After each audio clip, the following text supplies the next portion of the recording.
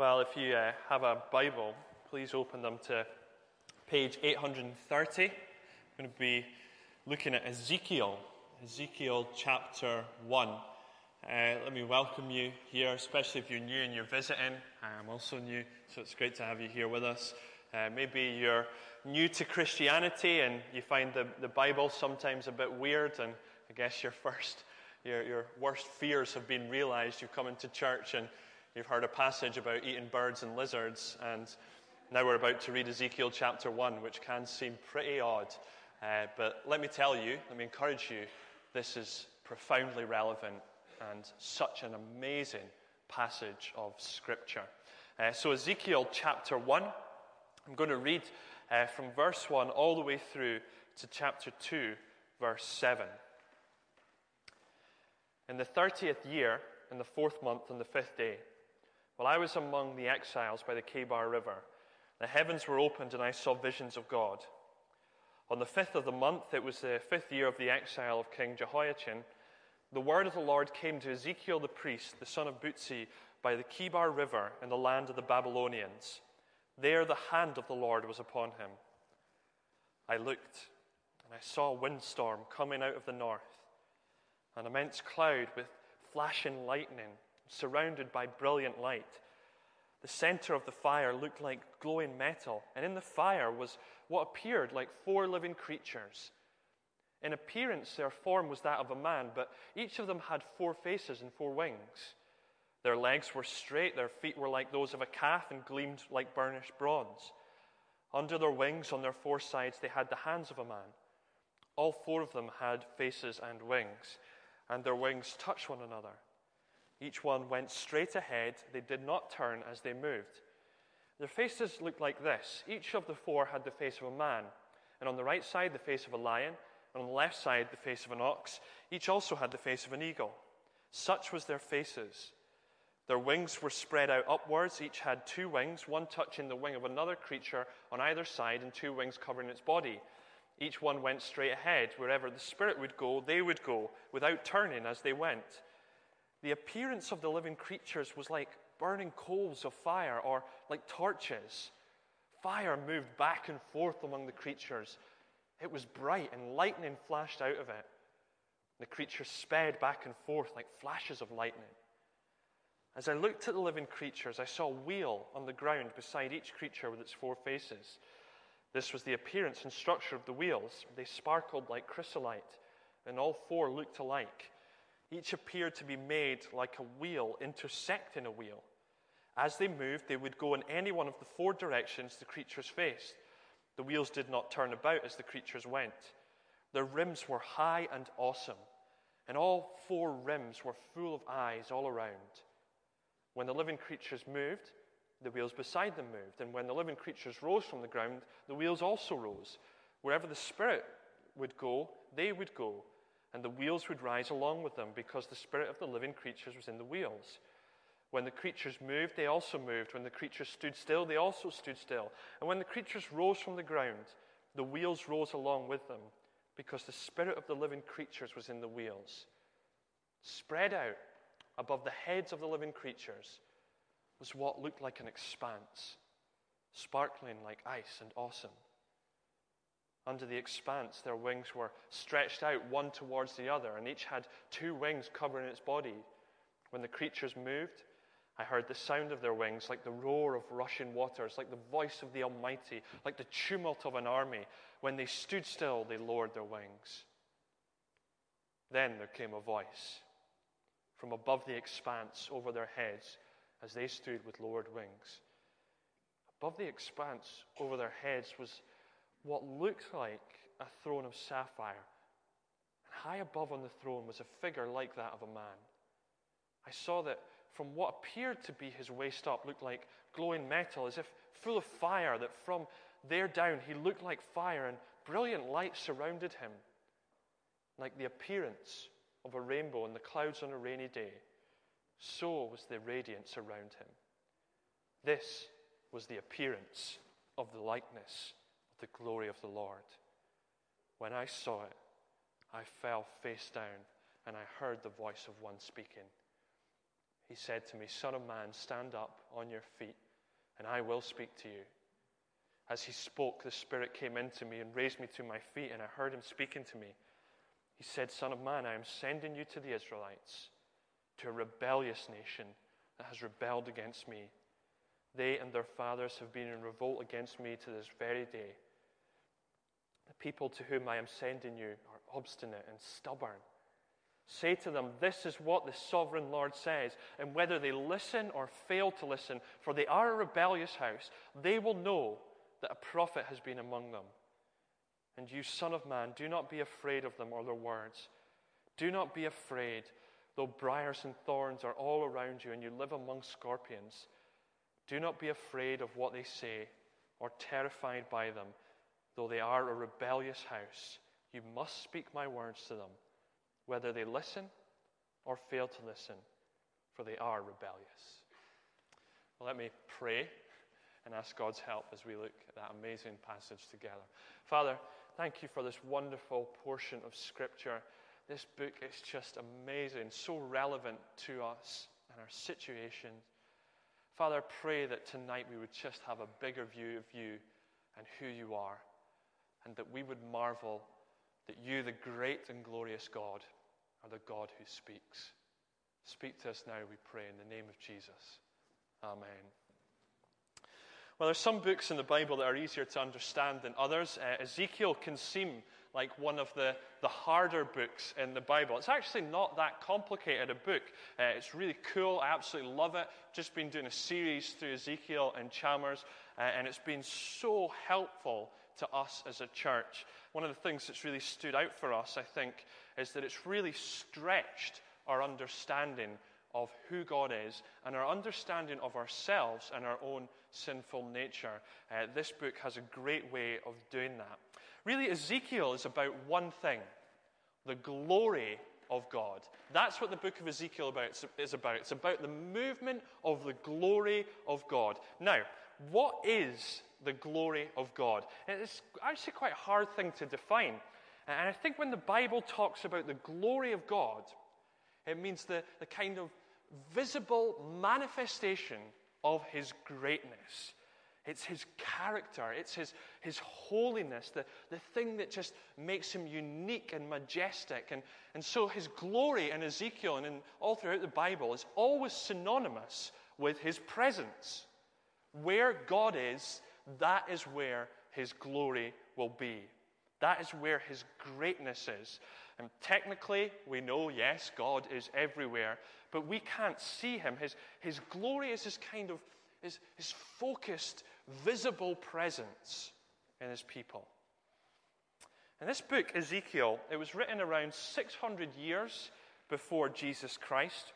And at that time, everyone believed that God's glory, that the visible manifestation of his presence, was to be found in one place and one place only on the earth, in the temple in Jerusalem. That was the one connecting point between God and man. That was where God lived with his people, in the temple in Jerusalem. But here's the big problem. Here's the problem in Ezekiel. God's people, the nation of Israel, they had kept turning their backs on him. If you know anything of Old Testament history, you know that Israel is marked by constant rebellion against God. They kept ignoring him. They kept rebelling against his word. And God warned them time and time again that if they are constantly disobedient, he would leave them. He would walk out. His glory would leave the temple and they would be destroyed. But they didn't listen. So in 597 BC, God sent the mighty Babylonian Empire to wipe out his people. And they came right to the door of God's own holy city, Jerusalem. And they took it over and they carried off a large group of its population off into exile to Babylon. And one of the men they took off was a young man in his 30s who was training to be a priest in the temple, and his name was Ezekiel. Now, in 597 BC, the Babylonians didn't completely destroy Jerusalem, nor did they destroy the temple. So at the time that Ezekiel writes this, what many of the Jews thought, what many of the Israelites thought, was that God won't let Jerusalem fall. No way. God will not let Jerusalem fall. That's his holy city. God will not let his temple be destroyed. That's where his glory is. But God speaks in this book, in the book of Ezekiel, to tell them, to tell those exiles that had been carted off to Babylon, that despite what they think, the temple is going to be destroyed and God is going to walk out on his people. So the first 2/3 of the book of Ezekiel are really dark, difficult to read, as God lays out the severity of their sin and why he is judging them. But the end of Ezekiel is amazing. Because in spite of all that, you have at the end of this book these chapters that are full of promises of hope and restoration, that he will renew them, that he will not leave them, that he will take those exiles that have been left in Babylon, and he will create this new covenant with them. Plans of God's plan to make this new humanity that will be united around his shepherd king. Promises that we today know were eventually filled in Jesus. And I think it's really helpful to bear that in mind as you read Ezekiel. I hope maybe this will kind of spur you on to read it in your own private times. But it's helpful to bear that in mind. Ezekiel is a book that looks forward, that makes promises that didn't begin to be fulfilled until the arrival of Jesus. So let's dive into this opening section of Ezekiel. The big question that is being asked as Jerusalem is about to be destroyed is, will God's glory be with his people? As Israel loses her land, does it mean that she will lose her God? And God wants them to know why all of this happened and what hope there is for the future. But before he commissions Ezekiel to go out and to speak to these rebellious people, God reminds Ezekiel, and he reminds the exiles, and he reminds us here today of what he is like. And as Ezekiel sits 700 miles away from Jerusalem, 700 miles away from the temple, by the banks of the Kibar River, he sees the glory of God. I've got 2 points. I really just want to focus on the first, so I don't know I'm just going to make reference to the second. Firstly, we see the vision of the glorious God, and secondly, we hear the voice of the glorious God. Firstly, then, the vision of the glorious God. Now, this is breathtaking. And as we begin, I want us to realize something key. We are not Ezekiel. So this is not normal, you'll be relieved to know, because many of us won't have had this kind of vision of God. Ezekiel had a unique commission to speak God's word to his people. He was a prophet, and we don't have prophets today. We can read from them, we can learn from them, because it's the same God who speaks to us today. But we don't have prophets. That is not how God speaks to us today. We will get into Ezekiel 1, just setting it up majorly. Just turn forward in your Bibles, if you've got them, to Hebrews chapter 1. I think that's a really, really helpful verse to have kind of hanging over the book of Ezekiel. Hebrews chapter 1, it's on page 1201 of the church Bibles. This is what the author to the Hebrews writes in the New Testament. In the past, he says, God spoke to our forefathers through the prophets at many times and in various ways. But in these last days, he has spoken to us by his Son, whom he appointed the heir of all things, and through whom he made the universe. And listen to this. The Son is the radiance of God's glory and the exact representation of his being, sustaining all things by his powerful word. The Son is the radiance of God's glory. How does God speak to us today? Not through prophets, but through Jesus Christ, who is the radiance of the glory of God. Do you notice in Ezekiel, turn back to Ezekiel chapter 1, do you notice in that vision there that it's kind of, it starts off very detailed, but it gets vague, quite vague as it goes on and on. He keeps saying things like, well, it was like this, it was kind of like that, it had the appearance of this. In fact, look at verse 28. He says, such was the appearance of the likeness of the glory of the Lord. So, do you see that? What he saw was not the glory of the Lord, nor was it the likeness of the glory of the Lord, but it was an appearance of the likeness of the glory of the Lord. He saw this amazing sight, but there was kind of a lack of clarity as to what God's glory was like. And if Hebrews chapter 1 is true, which it is, then we today have a clearer picture of God's glory, because everything is clearer in Jesus Christ. He is the radiance of God's glory. So as we unpack this, my aim simply tonight is for us to understand the glory of Jesus. I want to kind of stretch our understanding of who he is, because here's the danger, I think, in many churches today. We have tamed Jesus to make him only about us and our personal relationship with him. And whilst that is true, that he is very personal and he is loving, that must not detract from the overwhelming greatness and power and majesty that is reflected in Jesus Christ. And that's where Ezekiel 1 is going to help us tonight. So what does Ezekiel see then in this passage in God's glory? 3 things. They all begin with S. As usual, 3 points, alliteration. Firstly, he sees the supreme authority of God. In God's glory, he sees his supreme authority. Vision kind of very slowly builds up the tension. By the way, it's very symbolic, the language, so it's not something, I'm glad there's not a stained glass window kind of representation of this. It's not something you're meant to draw a picture of. You can't tame God like that and confine him to a picture. There's a lot of symbolic language. But nevertheless, this is something that Ezekiel did actually see. And you notice that he begins by describing these 4 living creatures that come out of this fiery storm and whirlwind, these creatures that have a kind of human likeness, but with wings spread out, touching one another. Look at verse 10. When the living creatures, verse 10, their faces looked like this. Each of the 4 had the face of a man, and on the right side each had the face of a lion, and on the left side the face of an ox. Each also had the face of an eagle. So humanity was kind of seen as the pinnacle of God's creation back in Genesis. The lion is, I guess, the highest order of wild animals. The ox would be the highest order of domestic animals. And the eagle is the highest order of birds. So Ezekiel is trying to describe that what he saw in these creatures was creatures that embodied the highest attributes of creation. The most noble, the most beautiful beings in all creation. We know from later on, Ezekiel chapter 10, that these creatures are what the Bible calls cherubim, these creatures with the faces and the wings and the hands underneath their wings.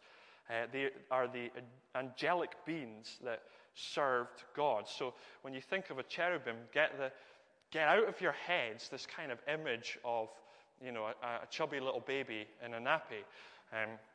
This is what cherubim look like, these magnificent, indescribably terrifying creatures. So next time you call your wee one a little cherub, you're saying to them, you little 4-faced creature riding on lightning. And these are they're the guardians of God's glory, these cherubim.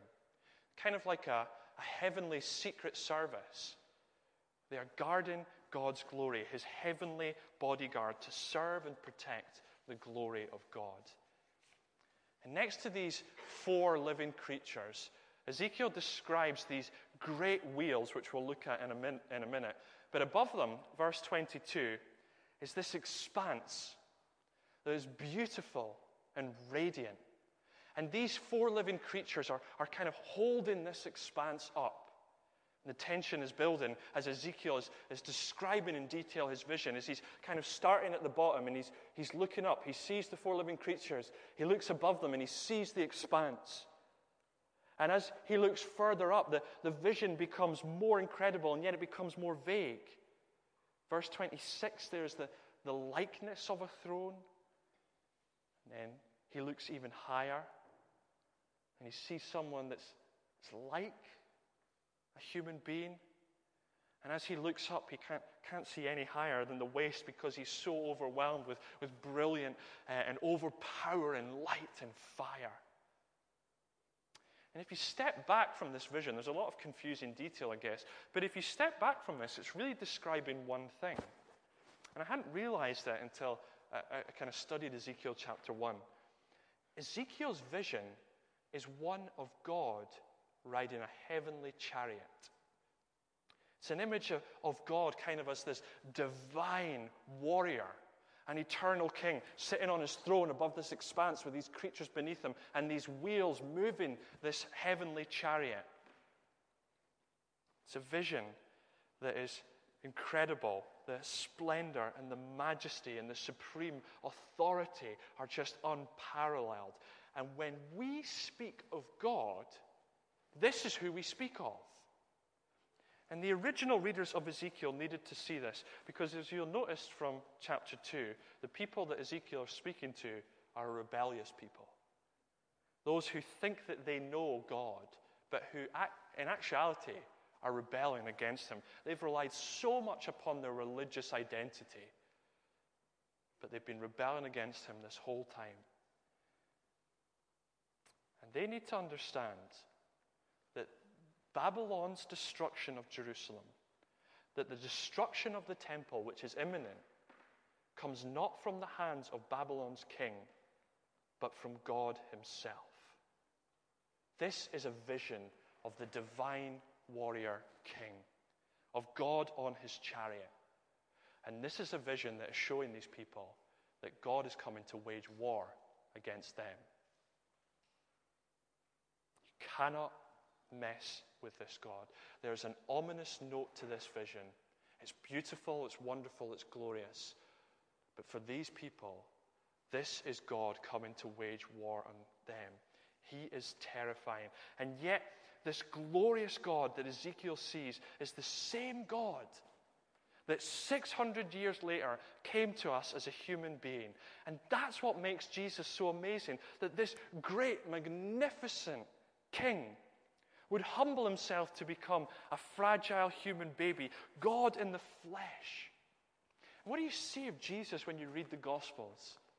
You see there's a kind of approachability to Jesus, that there's a kindness to him, that even the little children would run to him to play with him. But there's also great fear when people come into contact with Christ.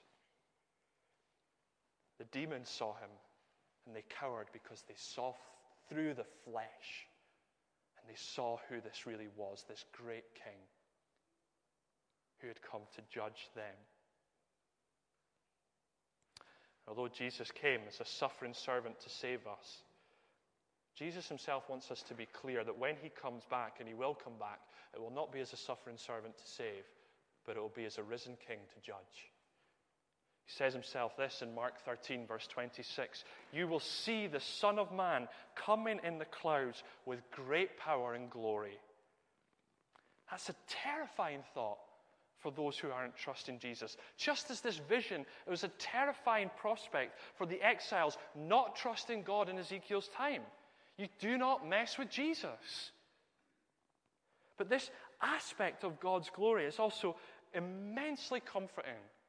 It was immensely comforting for people like Ezekiel who are prisoners in Babylon, and immensely comforting for those today who are genuinely following God. We are reminded that no matter what the circumstance, there is only one king who sits on the throne, one king who governs it all. Jesus is the great warrior. In fact, if you read Revelation 19, you see that the Apostle John uses a lot of the Ezekiel language here to describe the return of Jesus. I wonder if you've ever thought of Jesus as a warrior. That's how the Bible defines him. That's got to be in our vocabulary if we're talking about Jesus.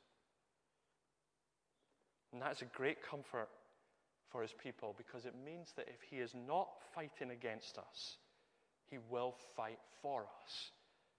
He will fight for his people. Right up to the point that he was willing to be crucified and to bear God's judgment for our sins, because he will fight for our salvation. Jesus is infinitely greater than we could comprehend. And we've got to start thinking bigger about who he is. He is the radiance of the glory of God. You know, I wonder, maybe in evangelicalism today, if one of the things that we might have slightly lost is a kind of an aspect of having some mystery to God in his character. I don't mean that God's unknown. We'll see later that God speaks and he's very clear about what we can know about him. But we don't give much room to the mystery of God in a sense that we feel we've got to defend God to the hilt, that we've got to explain every single aspect about him, that we've got to understand everything about him. But we mustn't do that. We mustn't try and tame this God of Ezekiel 1. We mustn't try and limit him or confine him. You know, if we're going through hard times, he doesn't tell us why. But he does tell us who he is. And that is what we really need. And we need to give room for God to be God. He is the King. We need to trust that our lives are in the safest and most secure place possible when they are in the hands of this great and awesome King that Ezekiel saw. Second thing we see in this vision of God's glory is his sovereign mobility. We see his supreme authority, but we also see, secondly, his sovereign mobility. Did you notice that a lot of this vision is devoted to movement? So the living creatures at the base of the chariot, they are dictated by the Spirit of God which way to go. They can go in 4 directions, north, south, east, or west, and they're constantly moving.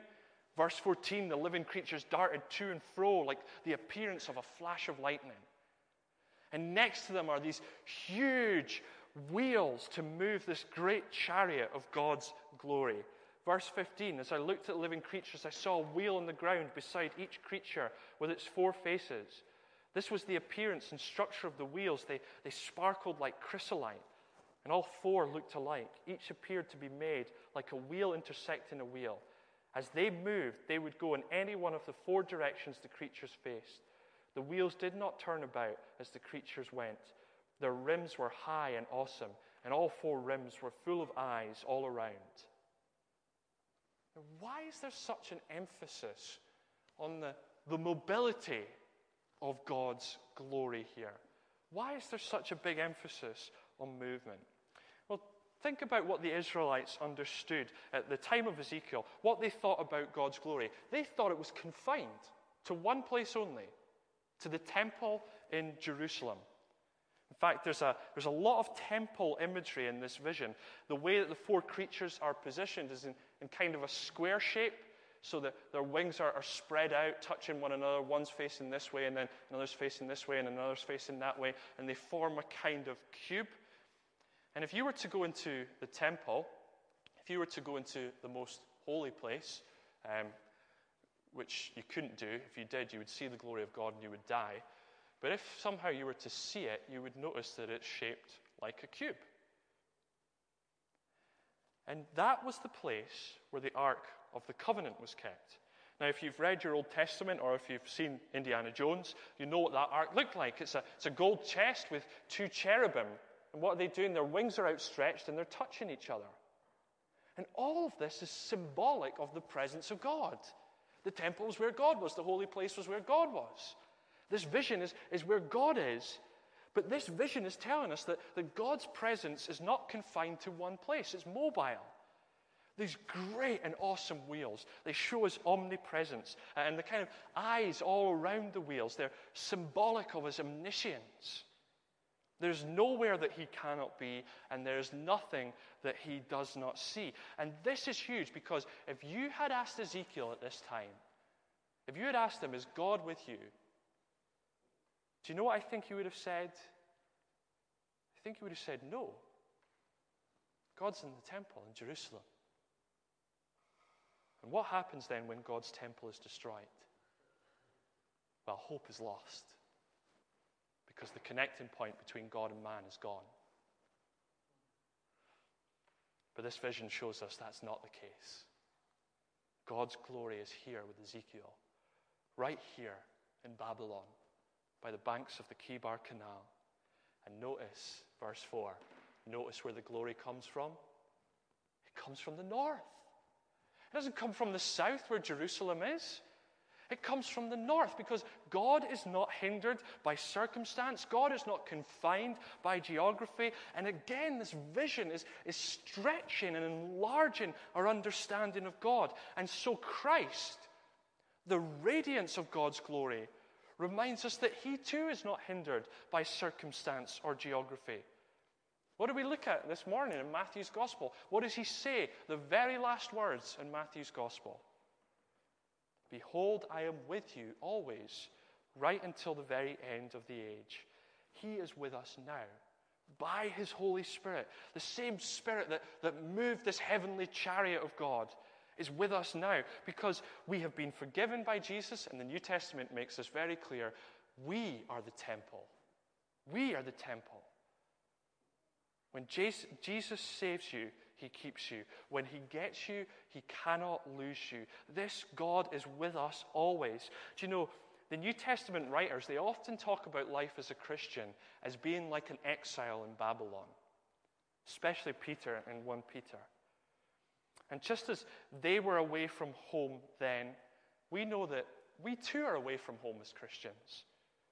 We are made to be with God in his glory. So this world, it's great and it's full of wonderful things that God has given us, but it's not our home.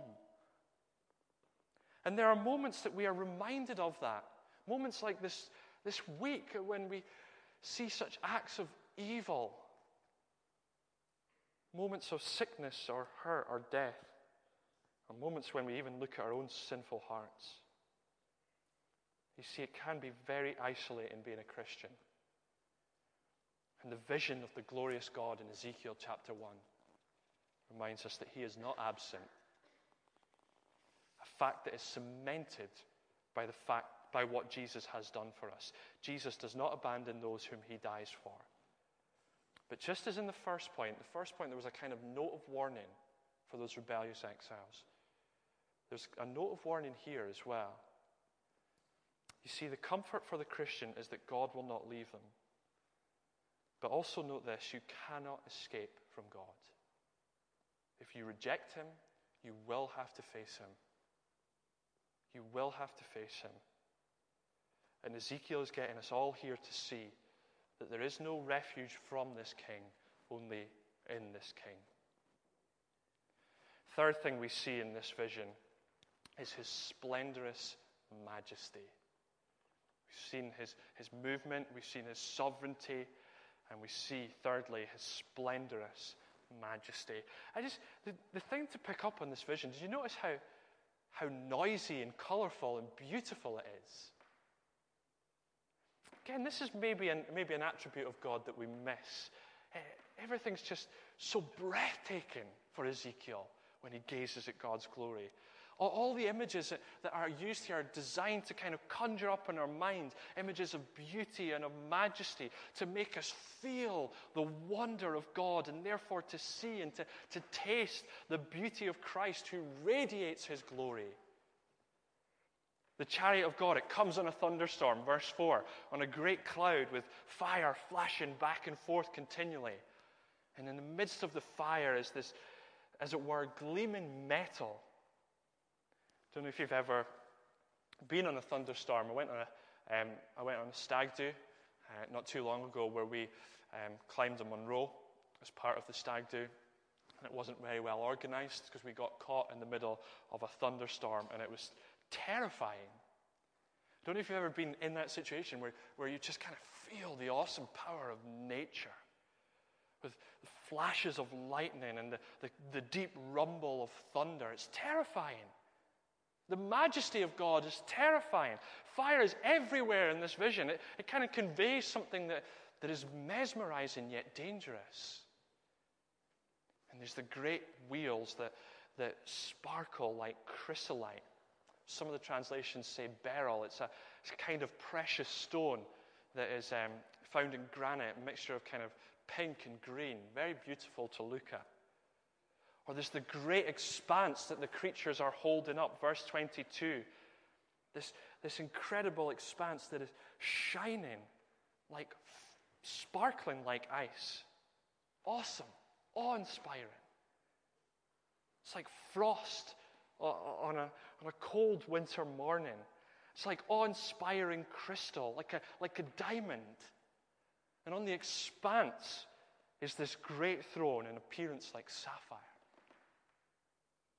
This is dazzling beauty that just surrounds God on his throne. Verse 28. Like the appearance of a rainbow in the clouds on a rainy day, so was the radiance about him. And it's not just visible splendor, it's so noisy, this vision. Notice what Ezekiel says there in verse 24. When the creatures moved, I heard the sound of their wings like the roar of rushing waters. I don't know if you've ever been to Niagara Falls, and if you've ever been, there's a little lookout kind of down near where in the middle of the waterfall, and the noise is just deafening. Like the roar of rushing waters when these creatures moved. Like the voice of the Almighty. Like the tumult of an army. It's like a great, massive army marching. Sound that Ezekiel was all too familiar with. Do you see how this is stretching our understanding of who God is? The beauty and the majesty of God is to use Ezekiel's word, awesome. And he's one of the few people in history that uses that word correctly. It's awe-inspiring. Think of moments of beauty like the valleys of Glencoe in springtime, or if you've ever been anywhere, if you're fortunate enough to have ever been to the Alps or to Victoria Falls, or if you've ever seen the Northern Lights. People pay to see these things because they're incredible. Well, that experience of wonder is a tiny, muddy, pale reflection of what Ezekiel saw. Oh, to see this would be unbelievable. David says in Psalm 27, "Oh, that I might dwell in the house of the Lord always, so I can gaze upon his beauty." And that beauty and that splendor is not diminished by Jesus, but magnified in Christ. And I don't mean physically. We don't really know much about Jesus' physical appearance, apart from that he really wasn't much to look at. He just looked fairly average, and that's what the prophet Isaiah says about him. But it's his character that is just unimaginably beautiful. You know, if you're a follower of Jesus, there's just something that is so captivating about him. Like you want more. You see, following him is not simply just obeying a king, but it's been completely enamored by who he is. Because he is not just a man. This is the great God of Ezekiel's vision in the flesh, radiating glory. There's just this joy-filled wonderment that comes from learning about Christ. And you want more because you realize that there's so much more to grasp and you haven't got it. And Jesus says that one day we will see him face to face. You see, the promise of the gospel, the promise of Christianity is not a peaceful life now or even long life or happiness by kind of any other merely human measure. The promise of the gospel is that you will see God in his glory. And that's what Jesus died to achieve for us. That's the vision of the glorious God. Let me just conclude by briefly saying that we hear the voice of the glorious God. The vision is there to expand our understanding of God. And all that we see of him here, his greatness, his majesty, his power, his authority, all of that is there to set up verse 28. The very end of verse 28. I heard the voice of one speaking. Do you know what's so amazing about this great God? He speaks. See that in chapter 2, verse 1? Son of man, stand up on your feet, and I will speak to you. As he spoke, the Spirit came into me and raised me to my feet, and I heard him speaking to me.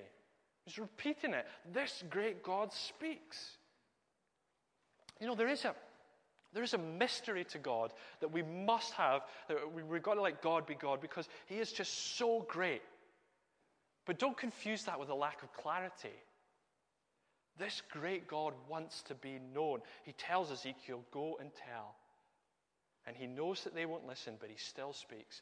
Go and tell, go and tell. And if you read through Ezekiel, the whole purpose of God speaking, you'll see that there really is one big purpose. And it's a repeated phrase that's used all throughout the book of Ezekiel. And it's this, that you will know that I am the Lord. That you will know that I am the Lord. He wants to be known. Why? Because he cares. He wants us to know what's true. If we're vague about God and what he is like, it's not because he hasn't revealed himself, it's because we haven't listened. We can hear his voice in Ezekiel and all the prophets, but as Hebrews 1 reminds us, in these last days, he has spoken to us through his Son. What better way for God to communicate to humanity than by becoming one of us? This great and awesome God becoming a man. That's why the Apostle John says this in John 1:14. Jesus, the Word, became flesh, and he made his dwelling among us. And this is what's most incredible. John says, we have seen his glory. Not an appearance of the likeness. We saw it. Glory of God in Jesus. And so Ezekiel, the Bible is an invitation to know him. Are you bored with God? Are you cold to the gospel? Do you find that you just have no heart for evangelism? Do you feel maybe that you're perhaps abandoned by God? If that's you, then the problem is that you have lost sight of the glory of God, and the only way to recapture that is to listen to him. Why not make a real effort this week just to listen to God by reading his Bible, by studying his scripture, by listening to sermons on it, by asking yourself, what is this telling me about Jesus? God is inviting us to see his glory. And when you read his word and see it in his Son, then you'll begin to experience it. Then you'll want to do what Ezekiel does. Just fall down and worship. Let's pray. Father, thank you that you are there and you are not silent. Thank you that you make yourself known. In this vision, we see how you made yourself known to Ezekiel and the exiles. We see in this appearance of the likeness of the glory of God, we see your authority. We see your sovereign mobility. And we see your splendorous majesty, your beauty, and your awesome nature. And that's such an incredible thing to behold. And yet we see it clearer because of Jesus. He is the radiance of your glory, the exact representation of your being. Thank you that you have spoken to us so clearly in Christ. Father, I pray that we would see Jesus in every passage of Scripture, that our knowledge of him would grow and develop, that we would be enamored and captivated by who he is, that we would yearn for more of his glory. We want to see it. We want to see it. Father, as we come now to the Lord's table, we are reminded of the moment where Jesus was glorified. That on that cross as he died for our sin, that was the greatest expression of love, your most clearest revelation of your salvation for us. That was the moment of glory. And we praise you for that. Help us to remember now the cross, and to doing so to enlarge our understanding of Christ. And may we be captivated by him and what he has done for us. Pray this in his name. Amen.